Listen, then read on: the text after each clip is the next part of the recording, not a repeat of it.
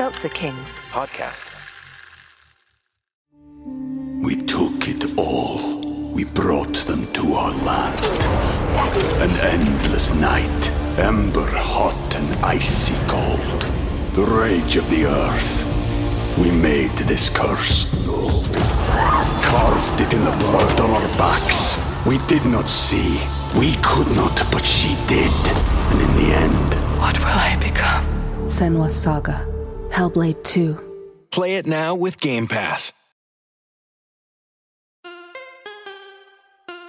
What does an 18-year veteran of the tech industry and a 20-year veteran of the military have in common?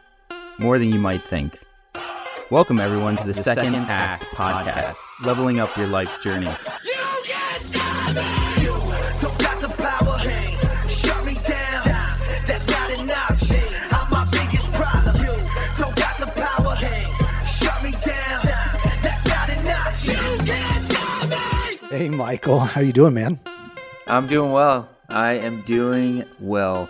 I'm super excited about yet another guest on our show today. Welcome everyone back to the Second Act podcast with Michael and John. In this episode, we are excited to be joined by Ann Moul, a lifelong resident of Pennsylvania. Ann spent 34 years as an elementary and middle school music teacher who recently retired from her field of expertise, but keeps active as a choir singer in her local community and church. Post-retirement, Ann has also followed her passion for writing, where she's been leveraging all the modern-day learning tools available to improve her writing skills. Yeah, and we don't give our teachers in this world enough recognition. I know, John, your wife is a teacher. My mom is a first grade teacher for 40 years. We sort of lose sight on how important a role teachers play in the development and success of those that go through their classes over the years. So first, a big thank you to all the teachers out there, and specifically, Ann, Yes, thank you for your contributions to the arts, music specifically. It's an important dimension to the creative side of people's brains and the way they think, and plays both direct and indirect roles in the development of students. But what's kind of most interesting about this story today and our guest Ann is that as John and I were building out the Second Act, we were searching for URLs or the web addresses you use for business. And those are really hard to find nowadays because millions of people on any given day are buying up website names. So as we were doing that for the business, we came across Second Act stories. We were like, hey, that might be a good fit for our business, but it was already taken. So this URL's owned, up and running. And I was like, oh, this is kind of interesting. And came across Ann and what she's about. And she's very much on her second act. And that's how our paths have crossed. So it's exciting to be talking with her, learning a little bit more about her second act in life.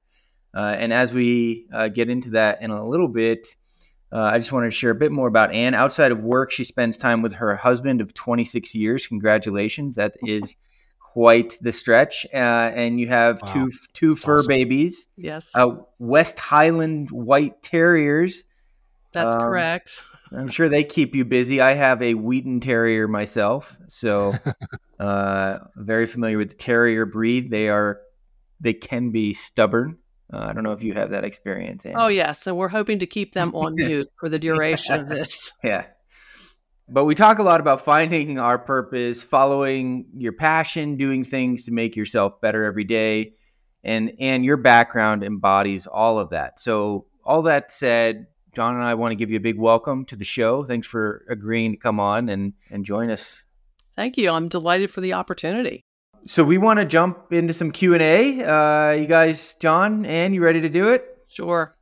Let's do it. Let's go. Let's jump into it. So, Ann, I understand you were born and raised in Pennsylvania. So tell us about growing up in a small town and some of the early childhood memories that helped shape who you are today. I think I grew up in the quintessential mid 20th century American small town blue collar. I mean, it was a very much a front porch community.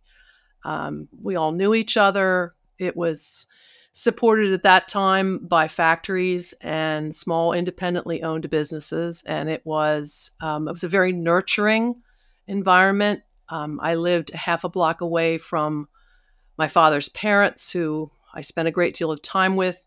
My best friend that I grew up with across the street is still my best friend some 60 years later. So relationships run deep. I think the town was fiercely protective of its own and perhaps less open to newcomers and new ideas. But I'm also finding a great deal of story material from those years and from the kind of community that I was very fortunate to grow up in. You know, we kids ran the streets without fear and knew someone on every block. So we had parents and friends everywhere, and it was close knit, and the relationships formed there have lasted a long time. That's awesome. How big a town are we talking about? About 12,000. Okay. And obviously it has changed in those years. I mean, like so many communities, industries left.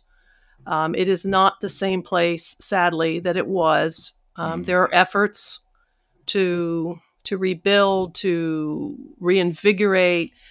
There is a great deal of history in the community, particularly Civil War history, but it is it's landlocked. The school district is limited as far as tax base, and there have been some significant struggles in the years since I was there as a child. But it's a common. I mean, it's happening. It's happened everywhere across the country. Yeah. And what town is it in Pennsylvania? Columbia, Pennsylvania. It's halfway between Lancaster, maybe about 60 miles west of Philadelphia, about an hour or so north of Baltimore, located in South Central. So a little bedroom community out there that More or less, yes. Back and forth to Philadelphia from, huh? Not so much that, more so perhaps Lancaster, Hershey, as in Hershey chocolate, is nearby. Gettysburg. It would be about 2 hours to Philadelphia. I may have driven through Columbia, Pennsylvania at some point that I don't recall, but I do recall spending some time in Lancaster and experiencing the Amish history there, right. And some of the best family style food. I mean, farm to table right there, and good place for carb loading. Absolutely. And Hershey, Pennsylvania, I've been to as well, and there's the Hershey theme park and an abundance of chocolate there. So, that's a great part of the country. Well, I'm going to give a shout out to my business partner on the commercial development side, real estate commercial development, and he is from Lancaster and has done projects in there and in Columbia. So I know the area well. I've been out there a bunch, and it's a beautiful, beautiful area. It is, yeah. It's a river town. It's a lovely setting. Yeah. So 34 years committed to education in the field of music. That's dedication.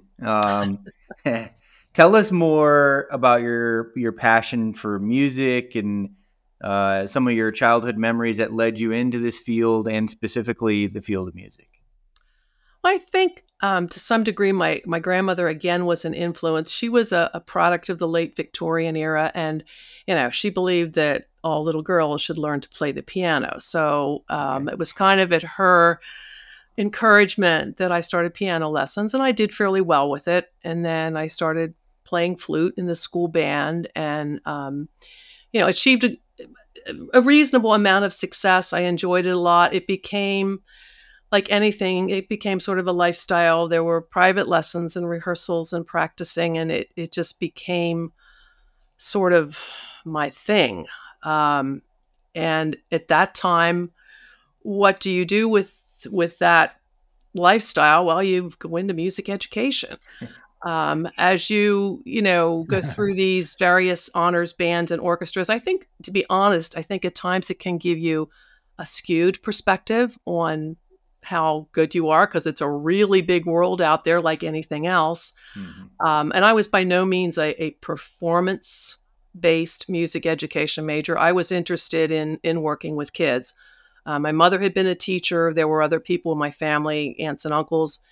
And at that time, high school guidance departments were somewhat limited. You went to college or you went to trade school or you went into the military. It wasn't like you really had a lot of career counseling. And looking back, I was torn between English and journalism and music ed, but I think because I had been so immersed in the musical world, that just felt like that's where I should be headed. And I was not I was not a violin major. I was actually flute, piano, and voice, and ended up in a job teaching strings. And I still think that I was initially hired because they were trying to kill the program. And it ended up by hiring someone who really wasn't well versed in that aspect of music education. And the first few years it was rough. I would not want to relive those again, because you always learn on the job, but this was, Yep. yeah. But I persevered, and the school district persevered, and I had wonderful mentors, and the program grew. And they also eventually hired 2 other strings teachers, and we all brought different strengths to the job. We all had different things that collaboratively we had a really, really outstanding program. It took time, but the 3 of us worked together most of the time as a cohesive unit. And it was really a joy to be part of that program. And to this day, it is still thriving. That's another good thing. When you leave your job and other people come in and can do it as well, if not better, Yep. that's really rewarding.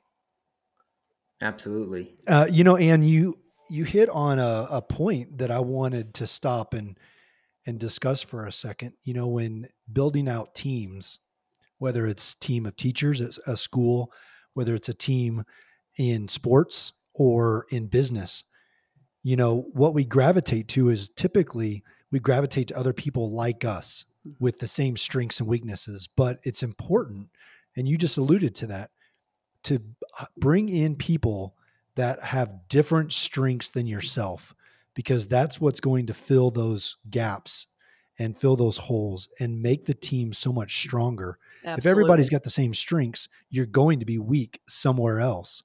But if you can find those people that have the strengths that you don't have, and you can recognize that both introspectively to yourself and with the other individuals, man, how much stronger is that team? And you just said it yourself.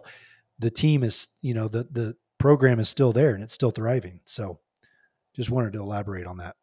Yeah, it worked. We had 3 different personalities, and it just, and different kids responded to different ones of us, but it worked. Sadly, one of those individuals, who I always called the pain in the behind brother I never had, has passed. We lost him to pancreatic cancer within a few months of his retirement, and it was heartbreaking for all of us. And we had an incredible celebration of life with like 200 of his former students coming back to play in the orchestra, and so it was a wonderful 34 years, despite some of the less than pleasant aspects of public education. It was still it was the right career choice. It was. And when you started, it sounded like it was a bit of a mess, and you came in, but you weren't deterred by that in any way. You almost saw it as a challenge you wanted to solve, and maybe that's because you had a passion for music. Tell us in the audience about seeing the opportunity through that chaos, and why you wanted to persevere to make that world-class program at the school you were at.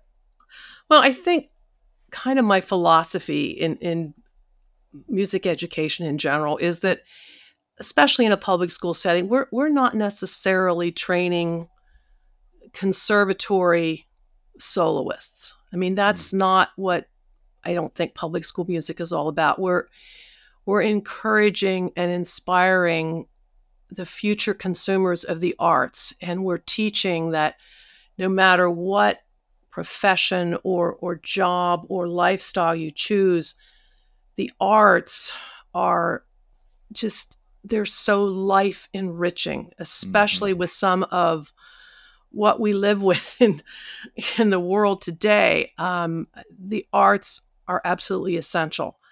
And honestly, some of the students that I perhaps had the most connection with and where I saw that really being exemplified were not necessarily the first chair rock star players, but those students who sat in the back of the section, and yeah, their bowing was always off a little bit, and they knew they were never going to play a solo, but they were there every week and they loved it. And they came, and when the kids come and start hanging out in your room when they don't have to, you know you're doing something right. Yeah. So I think it's reaching, it's great to have phenomenal soloists and kids that are, going on to, incredible careers. And we had our share of those, but it's the lifting up of maybe those who are not going to be the best players or the most outstanding performers. And what's really rewarding, and I see this when I go back, a friend and I that both taught together go back and help in the fall when they're doing recruiting and all of the rigmarole that goes on with rentals. We see the children of our students and even a few grandchildren. So seeing that, that parents want their child to have the same experience that they did. And they'll come up to me and say, I remember when I started in fourth grade. That's what it's all about. It's keeping this art, this beauty in the world alive for everyone, not just the people that are going to make a career of it. Yeah, absolutely. So, Anne, you spend 34 years doing music and making impacts in these kids' lives and just being in the day to day and, being somebody that these kids can count on year after year. Then you make the decision to retire. So how did you come upon that decision? Because that can't be an easy decision at any point. Well, yes and no. There's, fortunately in Pennsylvania, there is an excellent retirement system through the state for teachers.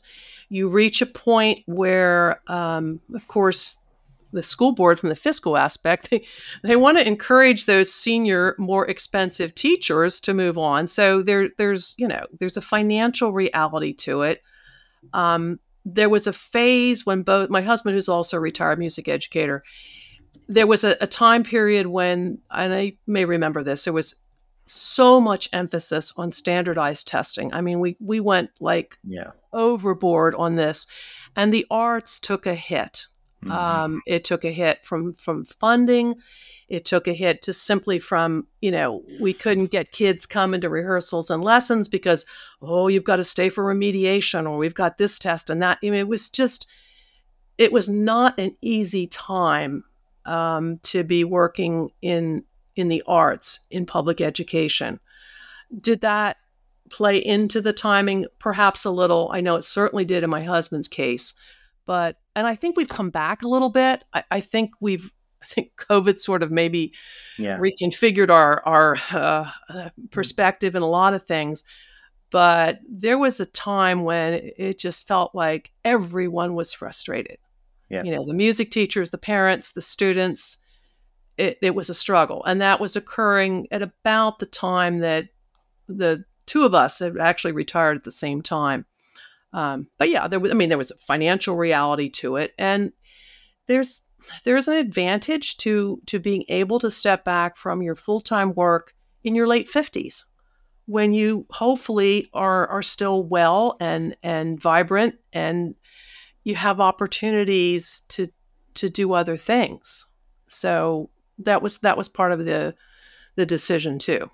Not easy, but I knew at the time that I was leaving the program in good hands. My colleague, that we've since lost, but he had taken over some aspects of the program because they made cuts. They were cutting staffing, and this again was something that was happening all across the country in arts programs. Fortunately, our district has come back from it, but it was not easy. Yeah, and it's a shame that over the years the art departments are the ones that have made some of the bigger sacrifices in terms of the educational curriculum, because it's such an important dimension to how people think and create and do things.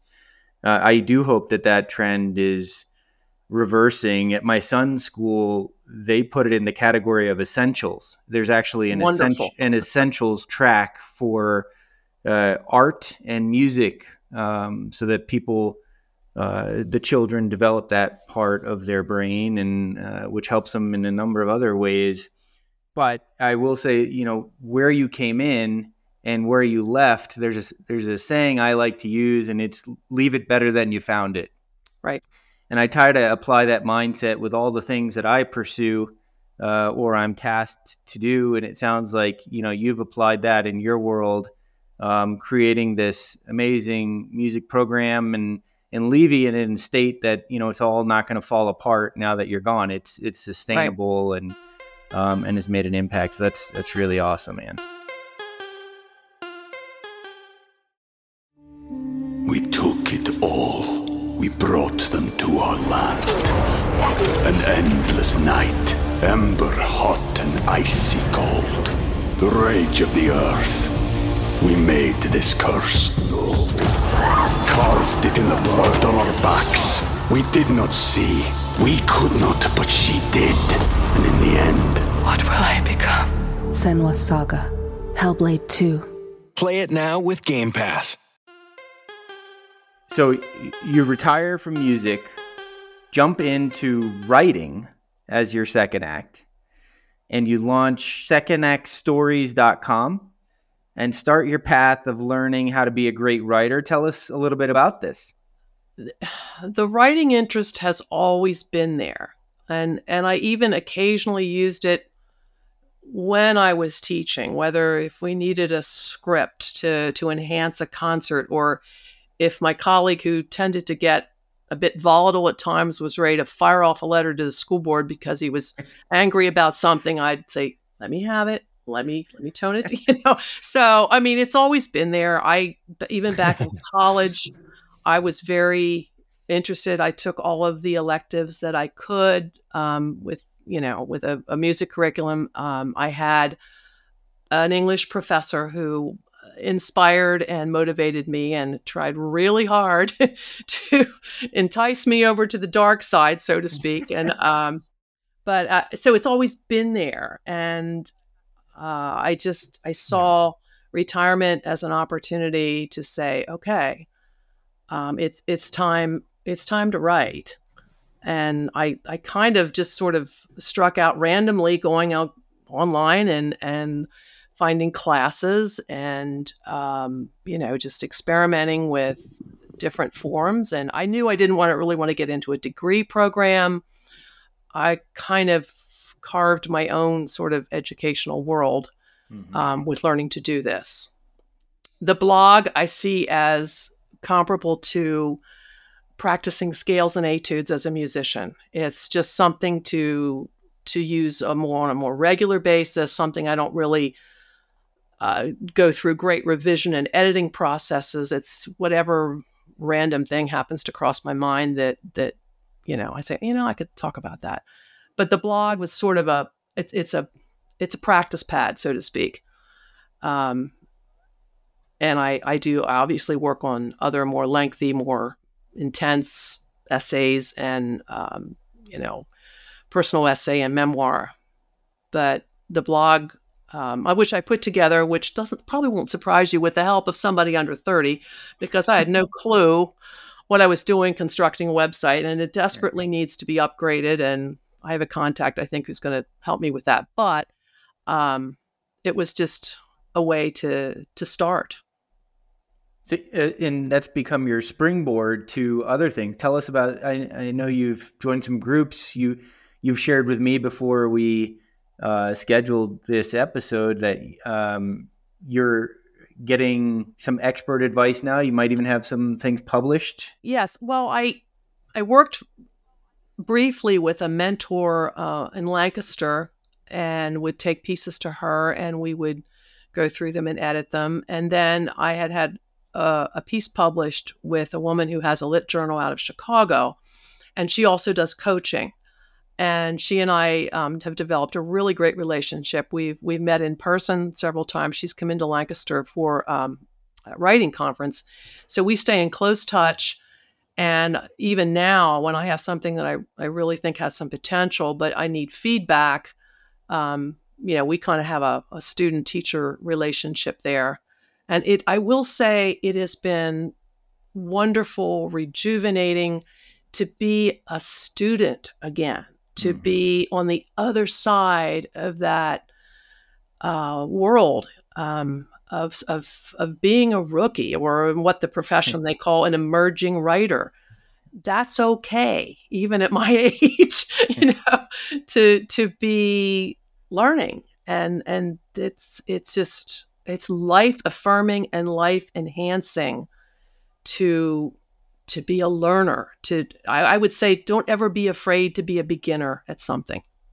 That's been really a powerful impact I've had with this whole learning to write or learning to improve my writing. Yeah, I mean, John and I can certainly relate to you in terms of being a learner again. Neither one of us have an extensive background in podcasting or online media. John's a 20-year veteran of the Marine Corps, and I've got 18 years with the tech industry. But we, to your point, we've put in the effort and tried to learn through the numerous channels now that exist to learn anything in any format that works best for you. And you brought up the idea or having a coach as someone not only for advice, but that can be, your accountability buddy. Like when you tell someone that you're going to do something and you create it and they critique it, it's helpful in that process as well. Absolutely. Yep. And someone that you feel comfortable with, and that your relationship, you can have criticism without feeling, destroyed or, Yeah. That's part of the process, making mistakes. And like I said, I have a nice list of rejections on my submittable account, but that's part of it. Yeah.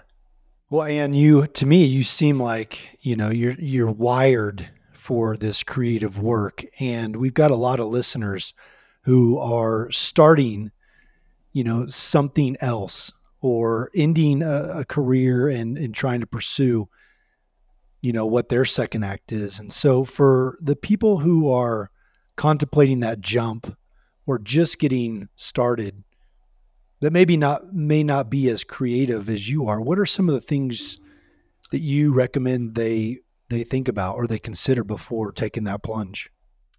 Well, I think it's sort of a cliche, but I think you need to follow your passion. I mean, if there's something sort of niggling at you, if there's something that's always in the background saying, hey, you want to try this? I think you need to listen to that voice. You have to know that there's something there, and, it may not work out. I don't know. But you have to, if there's something there that you've always wanted to try it, don't say, oh, I'm too old. Or, I have people that I know that start instruments as adults and love it and play in little pickup groups and find a whole new world that way. And I've found it in the writing community. So I think that's one of the things is to listen to your own inner voice and what it's telling you. That, and if there's something that you feel you have an affinity for or an ability for, give it a shot. I think from a more practical aspect, I mean, in my case, I'm writing because I love it.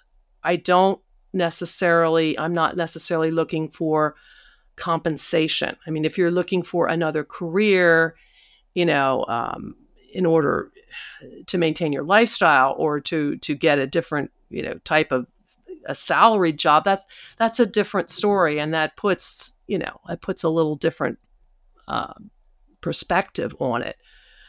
But if it's something that you want to do, and find people who can help you, and that's one of the joys of the internet is there are a lot of people out there. I've had great classes. I've had group sessions online, and most of the way that I find places to publish is through blogs and sites, and there's said I think I mentioned in our phone conversation, there's a conference that's held in Lancaster in the late summer. They haven't had it since COVID. I think they're going to try to reactivate it this summer, but it's called Hippocamp. The publication is an online creative nonfiction group called Hippocampus, and in the late summer they have a conference that's completely dedicated to folks like me who write creative nonfiction, personal essay, and memoir.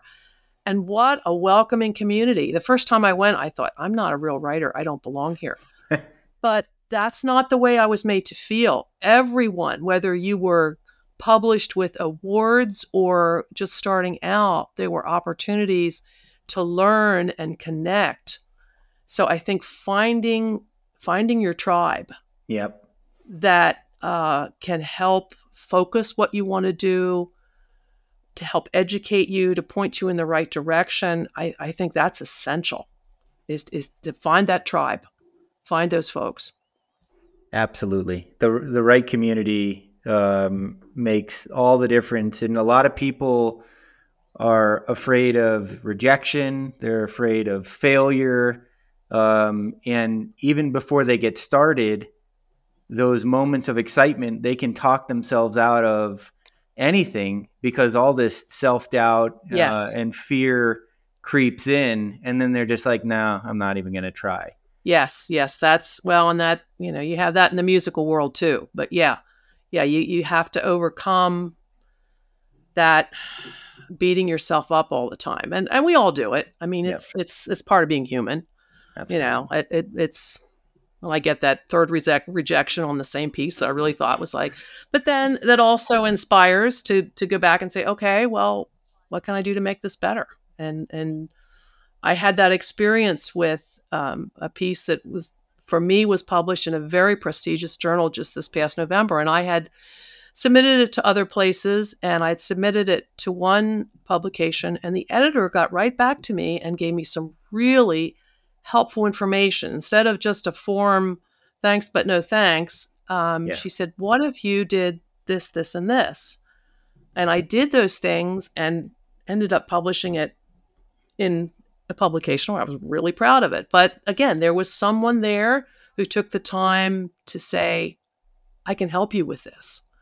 And I wouldn't have experienced that if I wouldn't have taken the chance of submitting that piece to that particular editor. Yeah. And I mean, it's sort of a mathematical way to think about risk return in dealing with the unknown, trying something new and getting over that hump of fear of failure, fear of rejection is right. Whether it's one person, 10 people, 100 people, if you got 100 rejections, there's 8 billion people on the earth. If you were to do the math, those data points or opinions are really irrelevant. Right. Again, coming back to your point, finding your community, finding those people who are going to extend a hand out and help you think through things, give you constructive feedback. It may not always be the things you want to hear, but they want to see you do better. Those are the people that you lean into to move forward. Absolutely. They tell you you're supposed to strive for 100 rejections a year, because if you're not, seriously, I mean, that means you're writing. That means you're sending it out there. And the first time I heard that, I was like, really? Yeah. But there's wisdom in that. Yeah. So, Anne, as we wrap things up here, we've solved all the technical issues. We've got to know you a little bit. We've learned some of your life story here, which has really been fascinating. Do you have any final thoughts or advice that you want to share with the audience before we start to wrap things up? Well, I just think for me, the writing experience has also, as I experience this, and again, I do write personal essay, I write memoir. I'm discovering things about myself, and I find that as I put more of myself and take some emotional risk in what I'm writing, it gets better. So there's a personal, spiritual path on what I'm choosing to do. So that, depending on what your interests are or where you're going, it can be life enhancing beyond just producing a product or gaining an experience. But I've found that I wouldn't say it's soul searching, but kind of digging a little underneath the surface, which is not my typical modus operandi. Yeah. I tend to keep things sort of under tight wraps, but that's been good. It's been good to get lost in something. Like there are times I'm working on a piece, and it's like, do I really need to make supper now? That's been exciting to get wrapped up in something that you sort of lose. So don't be afraid. Again, don't be afraid to be a beginner, and don't be afraid to just take that step. Just go for it and see what happens. That is a great. Wow. Those are some great final thoughts. Thank you. To share. Yeah. Well, Anne, having the second act with Michael and myself collide with secondactstories.com in this conversation was so much fun. It was incredible. So thank you for agreeing to jump on with us today. If people want to find you, what's the best way that they can do that? Secondactstories.com. And again, I hope within the next month or two to be updating the site with some links to published works that are accessible online. Not all of them are, but some are. Again, I'm somewhat of a neophyte when it comes to tech, and I tread carefully, trying to avoid trolls and other unwanted hangers-on of the internet. But yeah, I need to work on expanding the site. But secondactstories.com is the site, and I have quite a collection there, which may at some point come together in some kind of a publication. We'll see. I was looking at some of those today, but that's the best way. And they're random. They're thoughts from. And the other thing I've found too about writing is I've become a heightened sensitivity to the world around me. I'm always listening and looking for sometimes things that happen in the humblest settings that are powerful. They tell us who we are as humans. Simple things that are just, that's been very rewarding and very enriching for me, because I'll look at something as simple as a conversation in a doctor's waiting room or a bouquet of flowers at the hairstylist, that I found a whole story behind those simple things. So it's helped to develop a positivity and an appreciation for life and for what we hold together as humans. And I think that's desperately needed right now. So that's been a real positive for my experience with this writing. Yeah. Mindfulness and being more present. I think people are becoming more aware of being more present, which is a step in the right direction. Now we just have to get there with all the technology distractions that exist today that take our attention in a gazillion different directions. But and I thank you so much for taking time out of your day and talking with us. We look forward to seeing more of your published work in the months and years ahead. We'll definitely be checking out secondactstories.com to see what's what's new and available to the masses. And we'll also be sure to include links to your information in the episode details. Great. Thank you so much. And I apologize for all the technical issues. I don't know. We thought we were ready, but obviously we weren't. Yeah, it just comes with the territory, and don't worry at all about it. And yeah, for our audience out there, we look forward to connecting with you again next week. The Second Act with Michael and John stars Michael Newborn and John Ballinger. The podcast is produced by Seltzer Kings. For more information on the show, check out michaelandjohn.com, or if you'd like to get involved in the conversation, give the guys a shout on their socials at The Second Act with Michael and John on most platforms. Thanks for listening.